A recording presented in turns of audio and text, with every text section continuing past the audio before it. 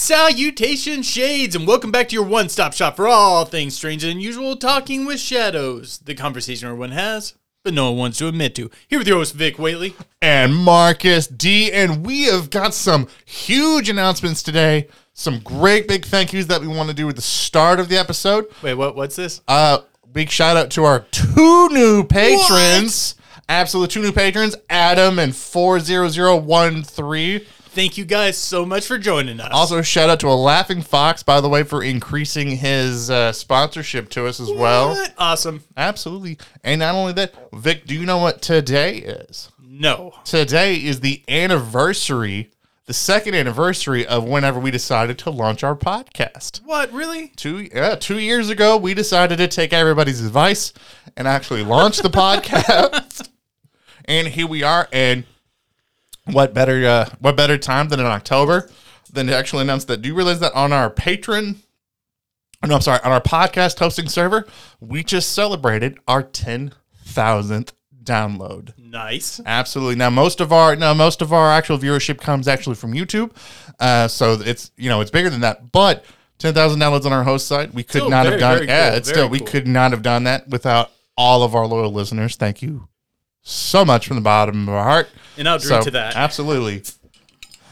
So today we're still going to finish off these lemon lime flamingo fruit fights that we had from last time. I just hope it doesn't make me as burpy as last time. Yeah. So cheers, you guys. Cheers to all our listeners.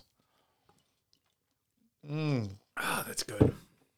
Oh man, that might be one of my favorite lime beers. It's good, man. I really thought this was going to be like way more like sour and salty. I wish it was. It's kind of like a Bud Light Lime. If a Bud Light Lime was more expensive and looked more bougie. I think it tastes a lot better than Bud Light Lime, though. No, it does. It tastes and better. Bud Light Lime doesn't taste bad. I actually like Bud Light Lime. One of my favorite ones. So it's one of my favorite beers. I still can't believe you drink Bud Light Orange. Ugh. It's another citrusy beer. I know, it's just too orangey. That's the name. I know. It's too much. It's like me going, man, I don't like Bud Light Lime. It's too limey. I was like, I didn't expect there to be this much of a lime taste in Bud Light Lime. There's no such thing as too limey. Yes, lime is the penultimate flavor. Then obviously people have not eaten your fish. Because if you want to know what too limey is, that's, yeah. You liked my fish. I did, but it was like if a fish had sex with a lime.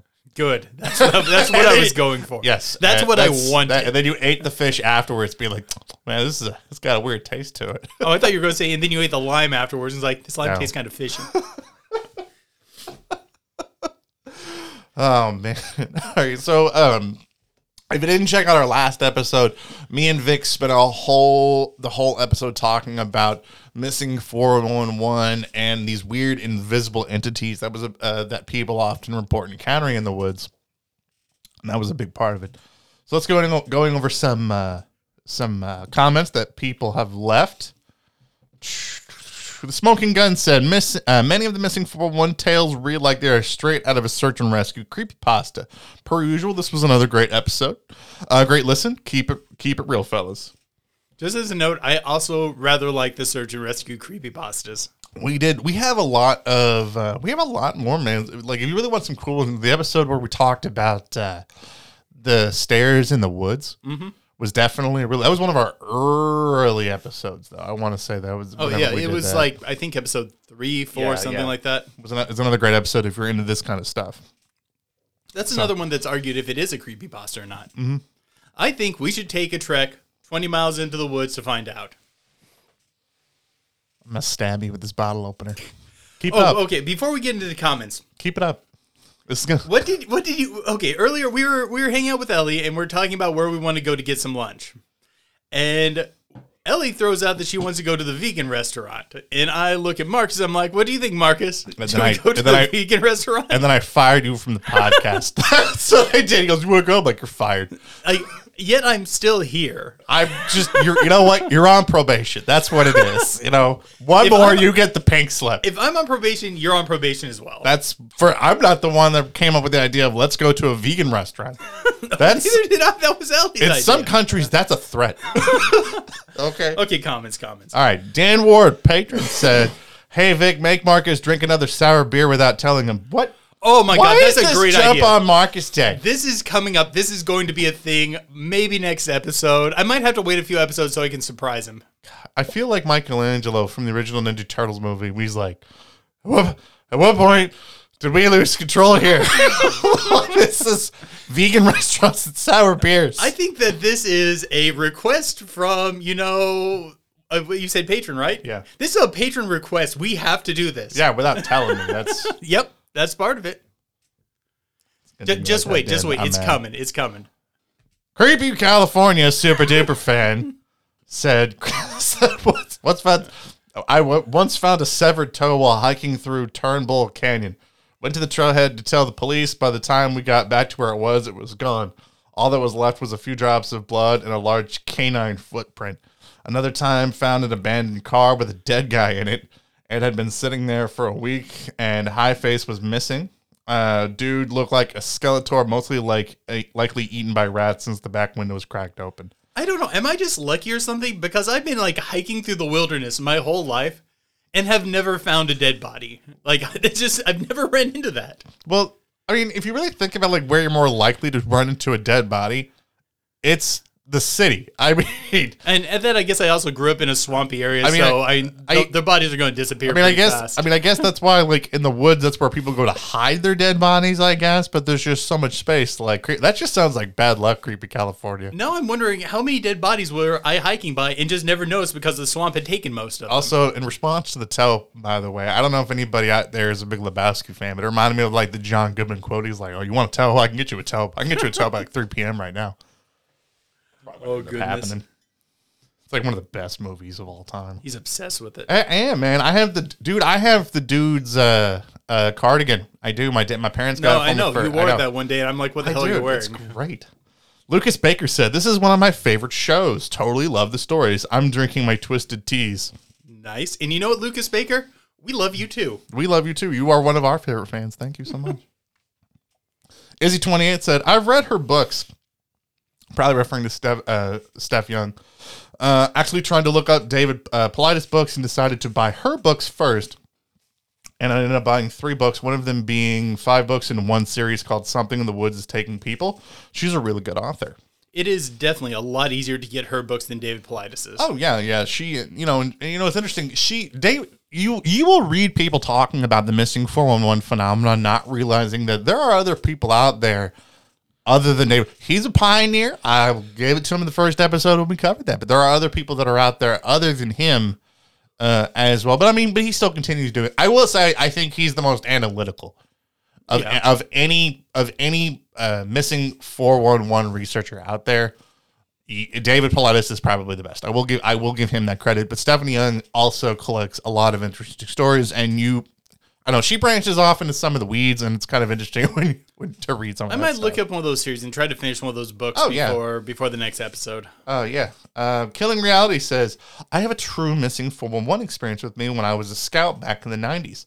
I talked to Steve Stockton about it, but I would rather talk to you guys, talk to guys from India about it. If you ever want to talk about it, I'm not a good writer, and I wouldn't do it justice because I'm sure there would be questions that I've never thought of. Randy, we would love to get your experience missing 411. Yeah. This could be a special episode.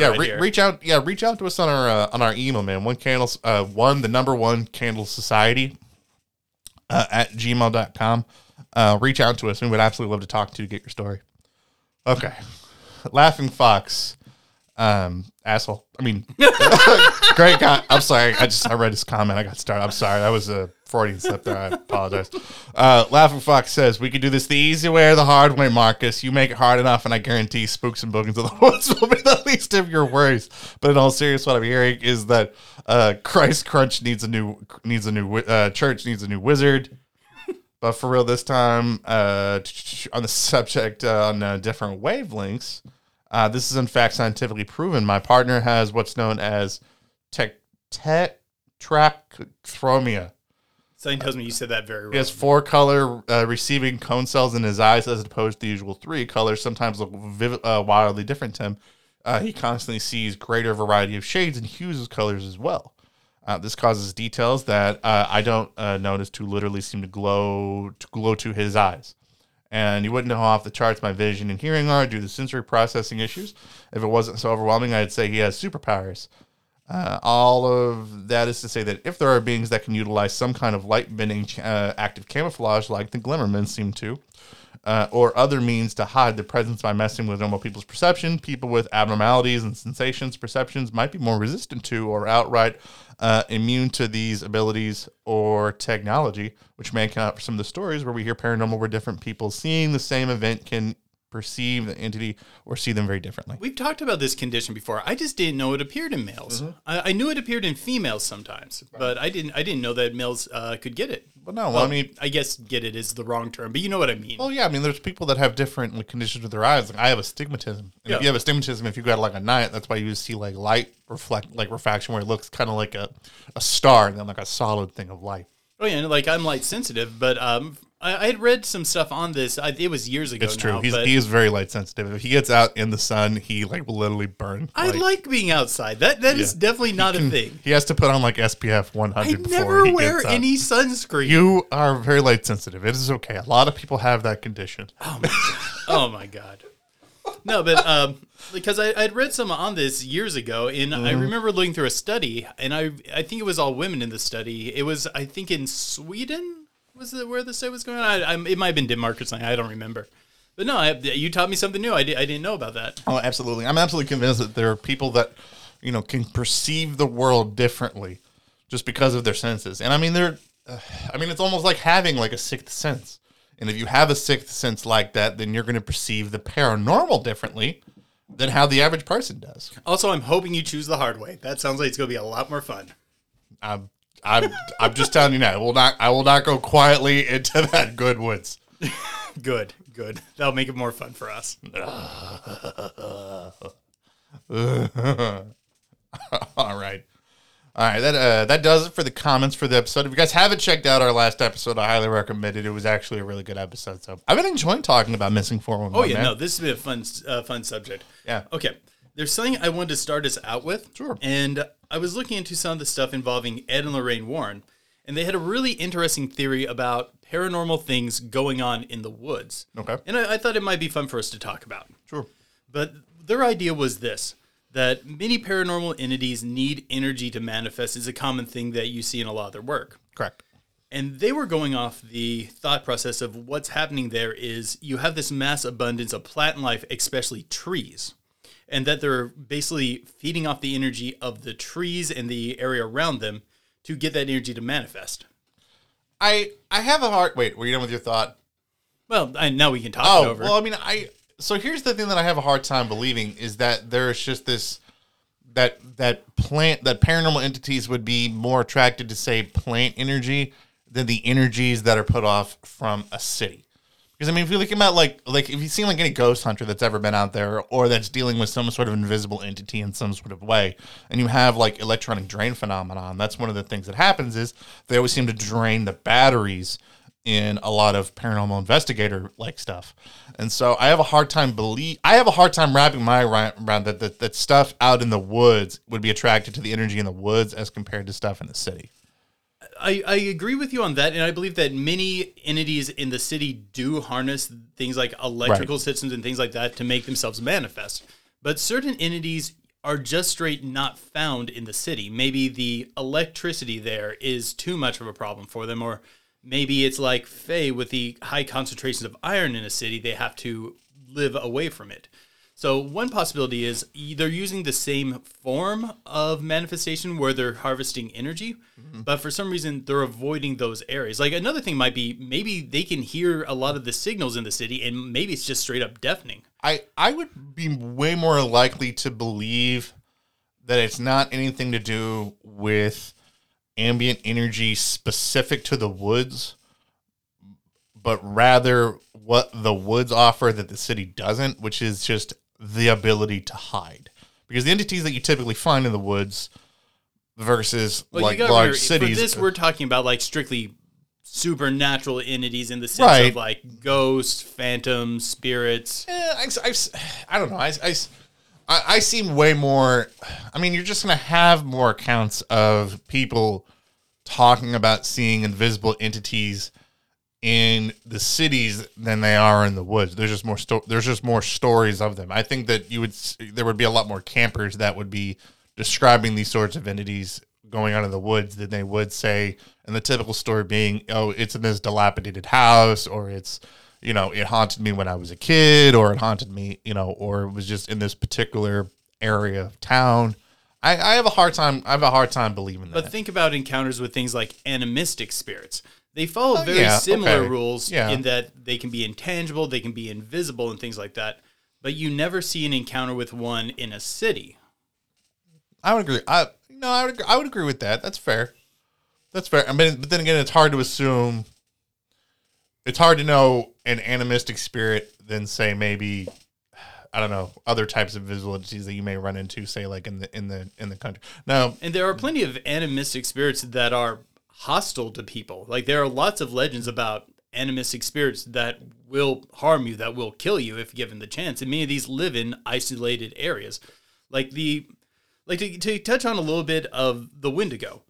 The Wendigo falls into an odd thing, and I think something is missed often when people talk about it. And this is from the tradition that my father had taught me, that when you see a physical Wendigo, that's not the actual Wendigo. The Wendigo is a spirit, and then it possesses people, but those people are also usually called Wendigo, although Wendigo possessed would be more correct. That this is an animistic spirit that stays way far away from civilization, but is out there to deal harm to you. For people that need to break that down, it's kind of like the avatars of gods in D&D. Like whenever you're interactive. No, I mean just along that concept. No, but as you bring that up, man, I may backtrack my statement. I think you may actually be. I don't think that my statement of saying that they're similar entities is accurate. I'm gonna backtrack that, and I'm gonna recount that, because the more that I thought about that as you were talking, I think there are differences in what you'll encounter, but I don't know if it is. I don't know if it has much, but I will say that I don't think it has much to do with energy from the wilderness as much as what the privacy that the wilderness tends to offer. And I don't know if it's what I truly personally believe myself, but I'd read over that and I'm like, I want to bring this up because I just think that's kind of an interesting thing. I mean, I will say that something that seems to be very prevalent across the paranormal is this idea of trying to be separate from humans a lot, like trying to avoid humanity or leaving humanity or running away, avoidance, whatever, what have you. Definitely true for cryptids. Right. So, I would say some invisible entities too. Yeah, but mainly like ghosts seem to want attention, and like shadow people seem to want the attention. Some too, but not 24/7. No, because you also see shadow people taking off when they realize they've been sighted, but sometimes they also want to sit there and torment you and make sure that you know they're there for some reason. So, but I really do believe that there is something to that, wanting that privacy, wanting that own space, wanting to have its space separate from humanity, which is, I think, is a probably something that the woods offers that the city does not. Yeah. And there's another thing along those lines I wanted to bring up. Was there more on that you wanted to talk about? No. Go ahead. I know I've mentioned this before, and we're going to delve a little bit into mysticism in this. But many traditions that involve mysticism involves this idea that you have to get out of whatever the modern world is for your time, and you have to go out into the wilderness. And while you're out in that wilderness, you're going to discover these secrets of mysticism, and that you have to go through this sort of trek, or you're not going to achieve what you need to. It seems like there's implied that there's some truth out there. There's also that association that, once again, Ed and Lorraine Warren makes this point. I think Kill makes this point as well, that there seems to be a connection between the paranormal and occultism. So if you have people who are going out in the wilderness, going on these occultic journeys, maybe that could create a quote-unquote window area into the strange. Or maybe even if it's not people necessarily on that journey, if you were going to try to get together a bunch of people to do an occult ritual, if it's a large enough group, you can't really do it in a secretive way in a city. Well, yeah, and again, but I go back to my point of that's what the wilderness is offering. It's offering you that ability to be secluded from the eyes of humanity. Like, yeah, you can't do an occultic ritual probably in the middle of town. History has shown that regular people in cities don't handle that well. Whenever you see that sort of behavior from people. But you're kind of glossing over the idea of there being a connection between these strange areas out there and occult activity. No. But I was going back to when you were talking about going out into the wilderness to find the truth. But I think something that the wilderness offers is it allows you to remove yourself from the distractions of, the human-esque world, and allows you to be out there and think more clearly. I mean, that's the main reason about why most people enjoy going out to the wilderness. It's like the idea of fishing. You can enjoy fishing even if you don't catch a fish, just because you're out there just by yourself or just drinking with beer on a bank is pretty damn fun. Yeah, catching a fish is just secondary to it. Right. But no, I kind of want to talk more about the idea of the occultic practices being able to create, say, these gateway zones where strange things happen. Mm-hmm. And could that be a possible origin for some of these things that just simply do not seem to make logical sense that's occurring out in the wilderness? No, I agree. I think the reason why they're out there, it just goes back to that need for. But I think that's probably why it's out there. I want to have a conversation beyond just that. That's what we're doing here. We're having a conversation. Yeah. So why do people do that? Do we even think that this could be a possibility of it? I mean, there's lots of legends involving mystics going out in the woods and then strange things happening, like lights in the sky and things like that. Well, yeah, because when you're going out there dealing with the and you're dealing with occult activity, you're dealing with the paranormal. So I mean, the more focus that you're giving it, the more likely that it's going to draw attention to you. We've talked about that at length. That you start having more paranormal experiences when you start investigating the paranormal, and if you take it to the realm of occult, you're taking that to a whole nother level, and that's just going to bring even more attention to that particular area. So that could be why there's so much paranormal activity going on in the woods, is because people have to go out there for that sort of occultic activity. Yeah, and basically, if you're going to do a big ritual, like when Crowley did a lot of his rituals, he went out into the desert and stuff like that. But if you're trying to get a group together and you're going to go out into the wilderness, where are you going to go in the wilderness? National parks. Yeah, you're going to go to a national park because you can't just take a big group of people into some random person's forest. Right. I don't know. I just felt like this could be a possibility here. Not necessarily what I believe, but something that I wanted to talk out as being potentially a thing. No, I think you're right. I think there's something to, again, when you poke the occult pokes back. Speaking of that, we do have that Ouija board that you wanted to do the unboxing. That's right. Yeah, I need to do the unboxing video for that. I can't believe you let us get that. I'm not gonna use it. But no, I think that could be. I think that could be what's going on. Either paranormal entities are just being drawn to that humanity, or it's becoming a byproduct of their particular paranormal occultic activity that they're doing out there. I totally think that could be what's causing it. And I think then you have people that are in the mundane that are stumbling upon stuff like that, and that could be what's causing some people to go missing. Is because they're running into the after effects of people's occultic behavior.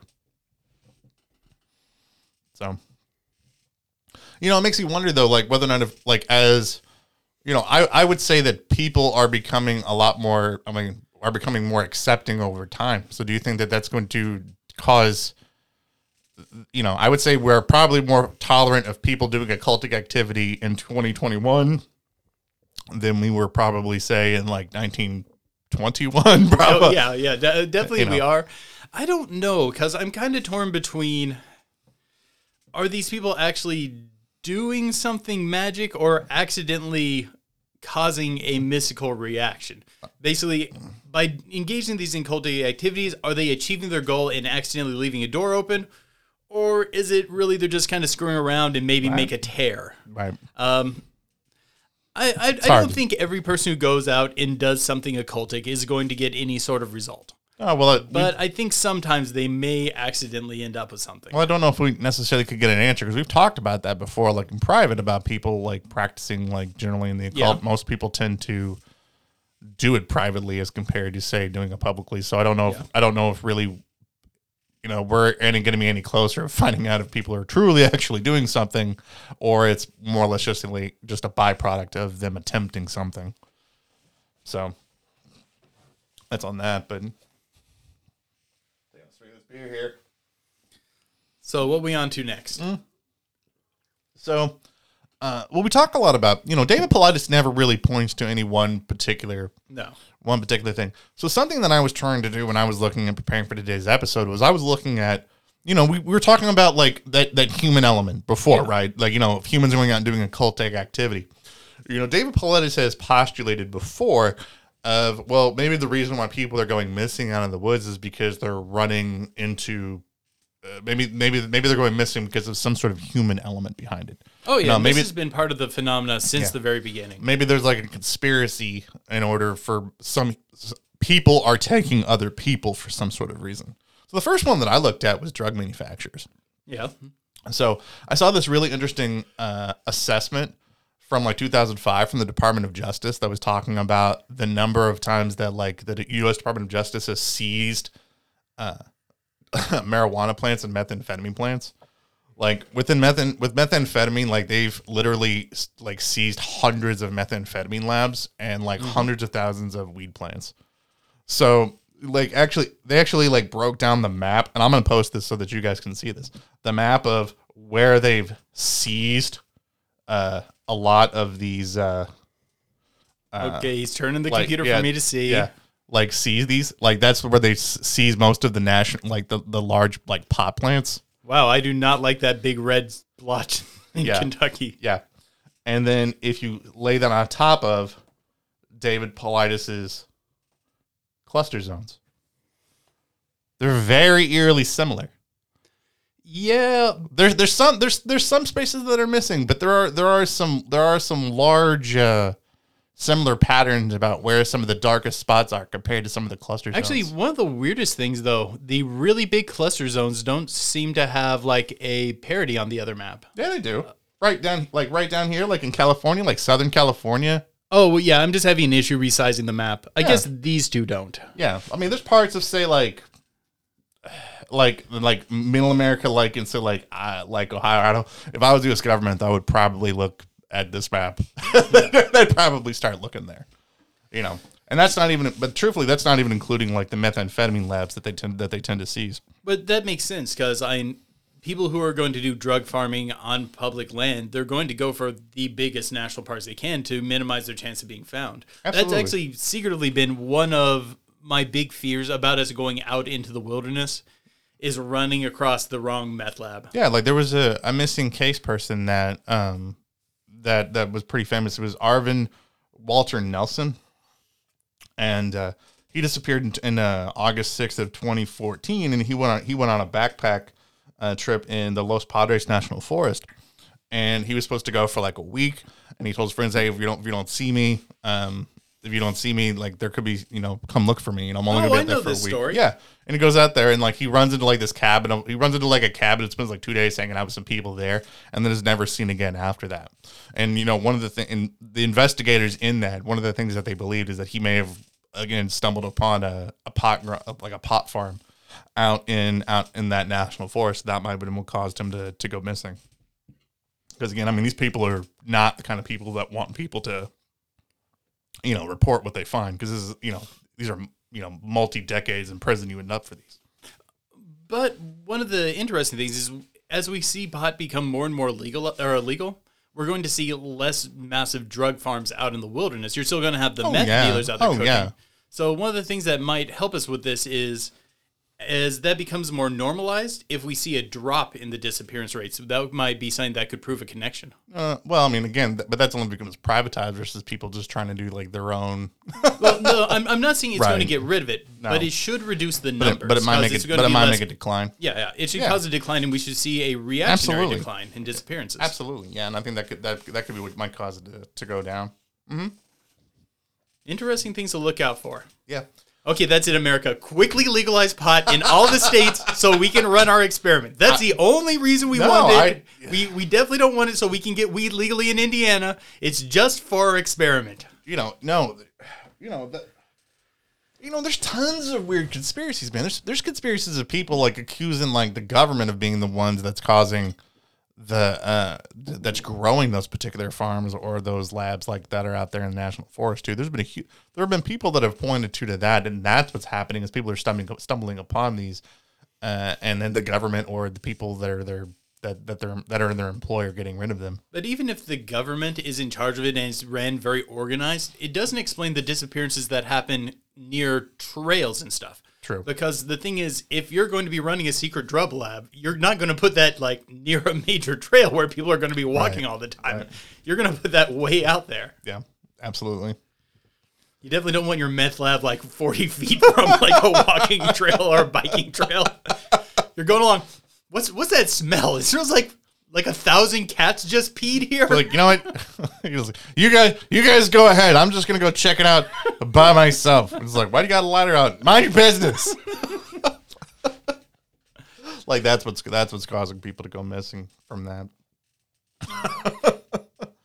The other thing that I saw too, man, is the other conspiracy that I saw is people believing that people are going missing because they're being abducted from the woods, from like the illegal organ trade. Yeah. Did you know that it's not called the market to buy human organs is not called the black market. It's called the red market. It's called the red. I didn't know that before I started researching this. Oh, was I supposed to be surprised when you mentioned that earlier? No. I didn't think you were, but I didn't realize that was what they called it. Mm-hmm. And the weirdest part about it too that I found about it is, David Paulides talks a lot about how there's always this bureaucracy, there's this red tape, right, that he has to go through, like makes it difficult for him to get any information. It's very similar to the illegal organ trade. Like if you really try to look into that to see some of the statistics that's behind it, the Department of Justice is very quiet and doesn't have a whole lot of information that's out there. That seems strange to me. It is weird. And, some of the studies that look on it put it in a weird, like the number of organs that are transplanted to people in between 5% of the organs that are out there that are transplanted were gotten illegally, all the way up to 40% of the organs that are transplanted are found illegally. That's a spread right there. I know, because it's so hard for people to really nail down the exact number of that. And was that like 5 to 40% based on area, or was that just their speculation across? Speculation across the globe. Okay. It's 5 to 40%. Yeah, it's speculated between 5 to 40% of the organs that are out there that just makes that me have think been transplanted. They just really don't illegally. know. Yeah, it does, and it's based on what statistics that governments are putting out there for people to be able to see. Like it's kept very, very quiet. I really don't think they're trying to police this that much, because think about it. If you're one of the global elites, do you really want to wait in line with everyone else to get your organ? Yeah, true. Yeah, it's actually not hard to find out if somebody is a match for you. That part's actually the easy part. The difficult part is the part about, having somebody die in a way that makes their organs harvestable to be able to get it. But, if you throw that little problem out the window, then it makes it a whole lot easier. So question, I'm just trying to get in your head on this theory. Sure. Are you thinking like this is random people with this job out in the wilderness because it's an isolated area grabbing and just doing this and just trying to figure out the information afterwards? Or do you think this is an organized thing of people already knowing who people are, what their blood type is, what sort of compatibility issues they have, and then waiting for them to enter this sort of zone and then kind of surgically hitting them? Yeah, that's the theory. Now, which one? I think that there's people that are out in the wilderness waiting for people to go out there and then snatching them up. Okay, so you're thinking it's more of a kind of attack of opportunity sort of thing. Well, that's the theory about it. Now, me personally, I don't agree with either. I actually don't believe this personal conspiracy. The main reason why is it's super difficult to find people in the woods. It just doesn't make any sense to do it that way. Truthfully, a way easier way of doing this would be to look for people in cities, hit them with scopolamine, then just get them to agree to come with you. Yeah, and then you just go. Like if you look at the actual David Paulides will get upset and say people will be like, oh, the national government in the United States doesn't keep track of people that go missing in the national forests. They do keep track of people that go disappearing actually in the cities. Mm-hmm. And in 2012, there was 661,000 missing persons reported, and they solved all but 2,000 of them within the year. Really? Yeah, they were all solved within the year. That seems like a really high solve rate. Yeah, but they typically tend to be good finding people that can't be found. But anyway, that just goes to show you how more people go missing in the cities than they do in the woods. I go back to that. It's way like that Brian Laundrie guy that went missing. That people think that killed his girlfriend that went out in the woods or whatever. Police were looking for him for like 2 weeks before they finally found his dead body out there in the woods. I mean, it's hard to find somebody who doesn't want to be found, or if you don't like link up with that person that goes out there. Oh yeah. For me to believe that there are these government black baggers that are out there that are snatching people up, or these organized crime families that are snatching people in the parks. I mean, it'd be easier to cause the disappearance to go by more easily in a city. Now, if you think of like your stereotypical, like your mob boss, you're like, all right, I got to pay a guy to snatch somebody. Do I need to pay a guy that can just snatch somebody off the street, or train a guy to be like super Chuck Norris, like super tracker, like out in the woods to track someone? Nah, I'm just gonna go with the guy who can open up a trunk easy. So do you think like the organ harvesting is related at all to this? I don't believe people have put that forward. And that's a reason about why people go missing in the woods, and then the U.S. government's complicit with it, and they just don't want people talking about it. But to me, it doesn't make sense as a conspiracy because it's just too difficult to do. I don't. There are other conspiracies that I'm a little bit more. And it does seem like it would be much easier to do this in a urban environment, especially in a third world urban environment where officials could be bribed easily. Mm. And it's not like you're not going to make your money back off the plane ticket. Now, based on where we're at in this, I do have an interesting new phenomenon that I want to talk about, but I'm going to talk about that in the pillow section. Oh, okay. But is there anything else that you wanted to bring up for this particular episode as far as this? Because I've got another one. I've got another conspiracy. No, go ahead. So what about the alien abduction conspiracy? There are a few cases that link up really well with abduction. Yeah. You start firing and I'll jump in. Yeah, so I mean, there have been people in the UFO community for years that have talked about that the United States government has had secret treaties with aliens or whatnot, and they agree to it. There's a book that came out by Timothy Beckley, Sean Castle, and a guy named Commander X, who's like this apparently like secret government official that was telling them the secrets, that said for years the U.S. government's had treaties with aliens to take so many people, but then over time the aliens just break that treaty and then just take women and then children over time, like in their book. And people think that like they're abducting people out in the woods because, if you think about how many times have Bigfoot sightings been cited with UFO sightings? Oh, many times. Yeah. It's a commonality. Yeah.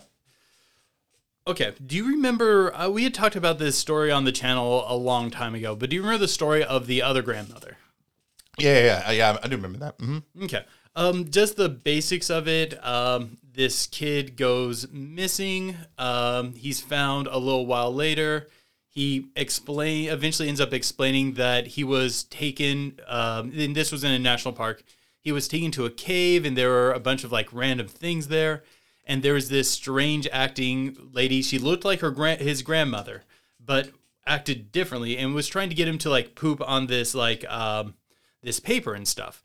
And I think that this makes a lot of sense for screen memory and alien abduction involving DNA, because feces is an easy way to like get a DNA sample. Yeah, absolutely. Especially for like a kid to understand it. It's not going to be as traumatizing as like a invasive sort of thing. Yeah, absolutely. You see, like Yosemite National Park is a huge UFO paranormal hotspot where people report seeing UFOs all the time out there. Actually, almost any park that you go to, if you talk to people, you will find weird urban legends about it. Like I've been wanting to get people over to Land Between the Lakes for a long time. Yeah. Because there is a huge hotbed of paranormal behavior. Right. Actually, I think sheep squatch was, or is it pig squatch? One of the squatches is over there. Now, if you think about like where aliens would want to try to abduct people, like out in the woods, that'd be way easier. And it's often too, like if you think of like a lot of alien abduction stories have similar similarities to missing 411 encounters of people that have come back. Missing time. Yeah. Strange physical ailments. Mm-hmm. Strange behavior sort of afterwards and these are strange weather phenomena. These are all things that are often linked up when people have UFO sightings. Also, it could possibly explain one of the big odd issues with people who come back, and that's the whole thing where they seem to be in better shape than they should be if they were out in the wilderness that long. Oh, absolutely. Because so many cases involved things like this person went missing for 3 days, and they do not have any signs of like really heavy exposure. They don't have signs of being like as hungry or as thirsty as they should be. Or like the 3-year-old that went missing for, I think it was a full week, and she doesn't remember ever drinking or eating anything, but she was found hydrated. Yeah, or the case of the toddler that was found on the other side of the Appalachian Mountains. Yes. On the other side of the Smoky Mountains. And also, another commonality is these kids are not as beat up as they should be. They might have a nick or a scratch there, but if you walked miles barefoot, especially as a child, and you don't have very, built up feet calluses, you're going to be tore up, which never seems to be the case. This might be the good time to bring this up. Okay, there's a whole lot of stories about involving kids with missing 411 that go missing out in the national parks, and they should be more heard.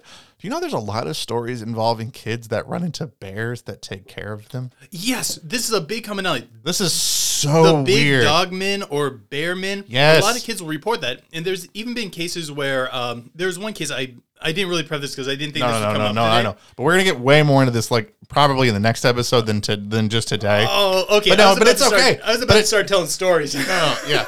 But that's just the thing of, like, there's something possibly keeping kids or people that go missing safe. There's some sort of outside... a lot of stuff out there. There's some sort of outside factor influencing this. Werewolves. Causing that. They're real, and they're here for your children. Bears are smarter than maybe bears are smart. Thank you very much. Bears are some very smart animals. I've watched several videos of bears breaking into particular buildings. Yeah, or but getting have you found a video of a bear picking up a child and then sprinting on its hind legs with it? No, but there's stories of kids that do that. Of kids that said that the bear picked them up in their mouth and walked away with them. I'm just saying. I'm not trying to make waves. Okay. We'll get into this in the next episode. I'm really looking forward to talking about this. But I want to. But I want to go back to the idea of like alien abductions with the national parks. Like, I want to go back to werewolves. Well, we're gonna get that. Tune in next week. We're gonna have a great guest podcast on that we were just on theirs, so it's gonna be great. But I want to get back to this alien theory because we haven't talked about a whole lot about this. Okay. David Paulides even has I want to say it was in his Hunter documentary that he did. He had a guy that saw like a strange floating light that was out there. And then, do you think there's something to that? Do you think that aliens would be more likely to abduct people in the cities or out in the national parks? Okay. The first thing on this I want to talk about is this. It seems like they have no issue abducting people from wherever they want to in many cases. But also, on the other hand, there are a lot of cases where they just seem to target people in the wilderness. What was the name? Betty and Barney Hill. Right. Like, they got abducted for the first time way out on a back road. Yeah. Maybe it's one of those things where the first time that you get caught, before they tag you, it needs to be someplace isolated where they can really get in there. And then after that, for some reason, they can get to you more easily. But there are tons of abduction stories that occur within major cities without anyone seeing anything. Well, okay. I've always said that if you're going to talk about the alien phenomenon, you really cannot talk about the alien phenomenon like it's one I don't believe it's one unified force. Fair. If aliens are real, I don't think this is one unified force. I think you're going to have multiple different types of aliens, and at some point, all these aliens are going to have to look at human behavior and sort of like try to figure out the best way to abduct people. And I think it's safe to say that I think that some of them would be smarter to try to snatch people out in the national forest, where it would be much more easier for them to disappear, and where people will stop looking after a while. Like if you compare like how much that the authorities will look for somebody that goes missing in a city as compared to the weeds out in the rural country, they will stop much sooner out in the country than they will out in a city. Yeah, it's because they assume there's not someone caring for them. Right. So they assume that they must have died, they would have stopped. Now, if you want to talk about an alien, like a force out there that might have picked up human behavior, that's probably the best time to do it out there than to say they do it in a city. It's much more insidious.